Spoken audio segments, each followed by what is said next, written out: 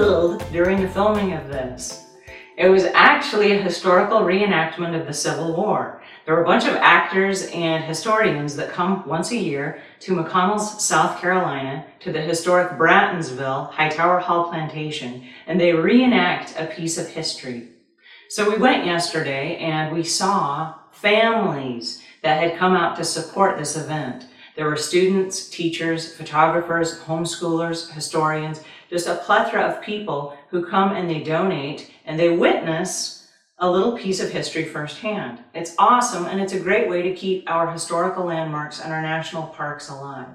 So if you haven't been to something like this lately, check your local internet listing. Find out what historical landmarks and events like these reenactments and national parks are in your area. And then take a family trip. Get out of the house, bring your camera, bring the family, take a picnic, and go. Go witness it firsthand. Donate while you're there and help keep this stuff alive.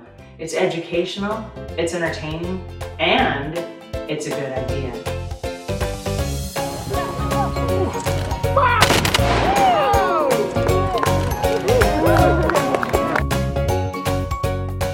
Coming here today is a great idea.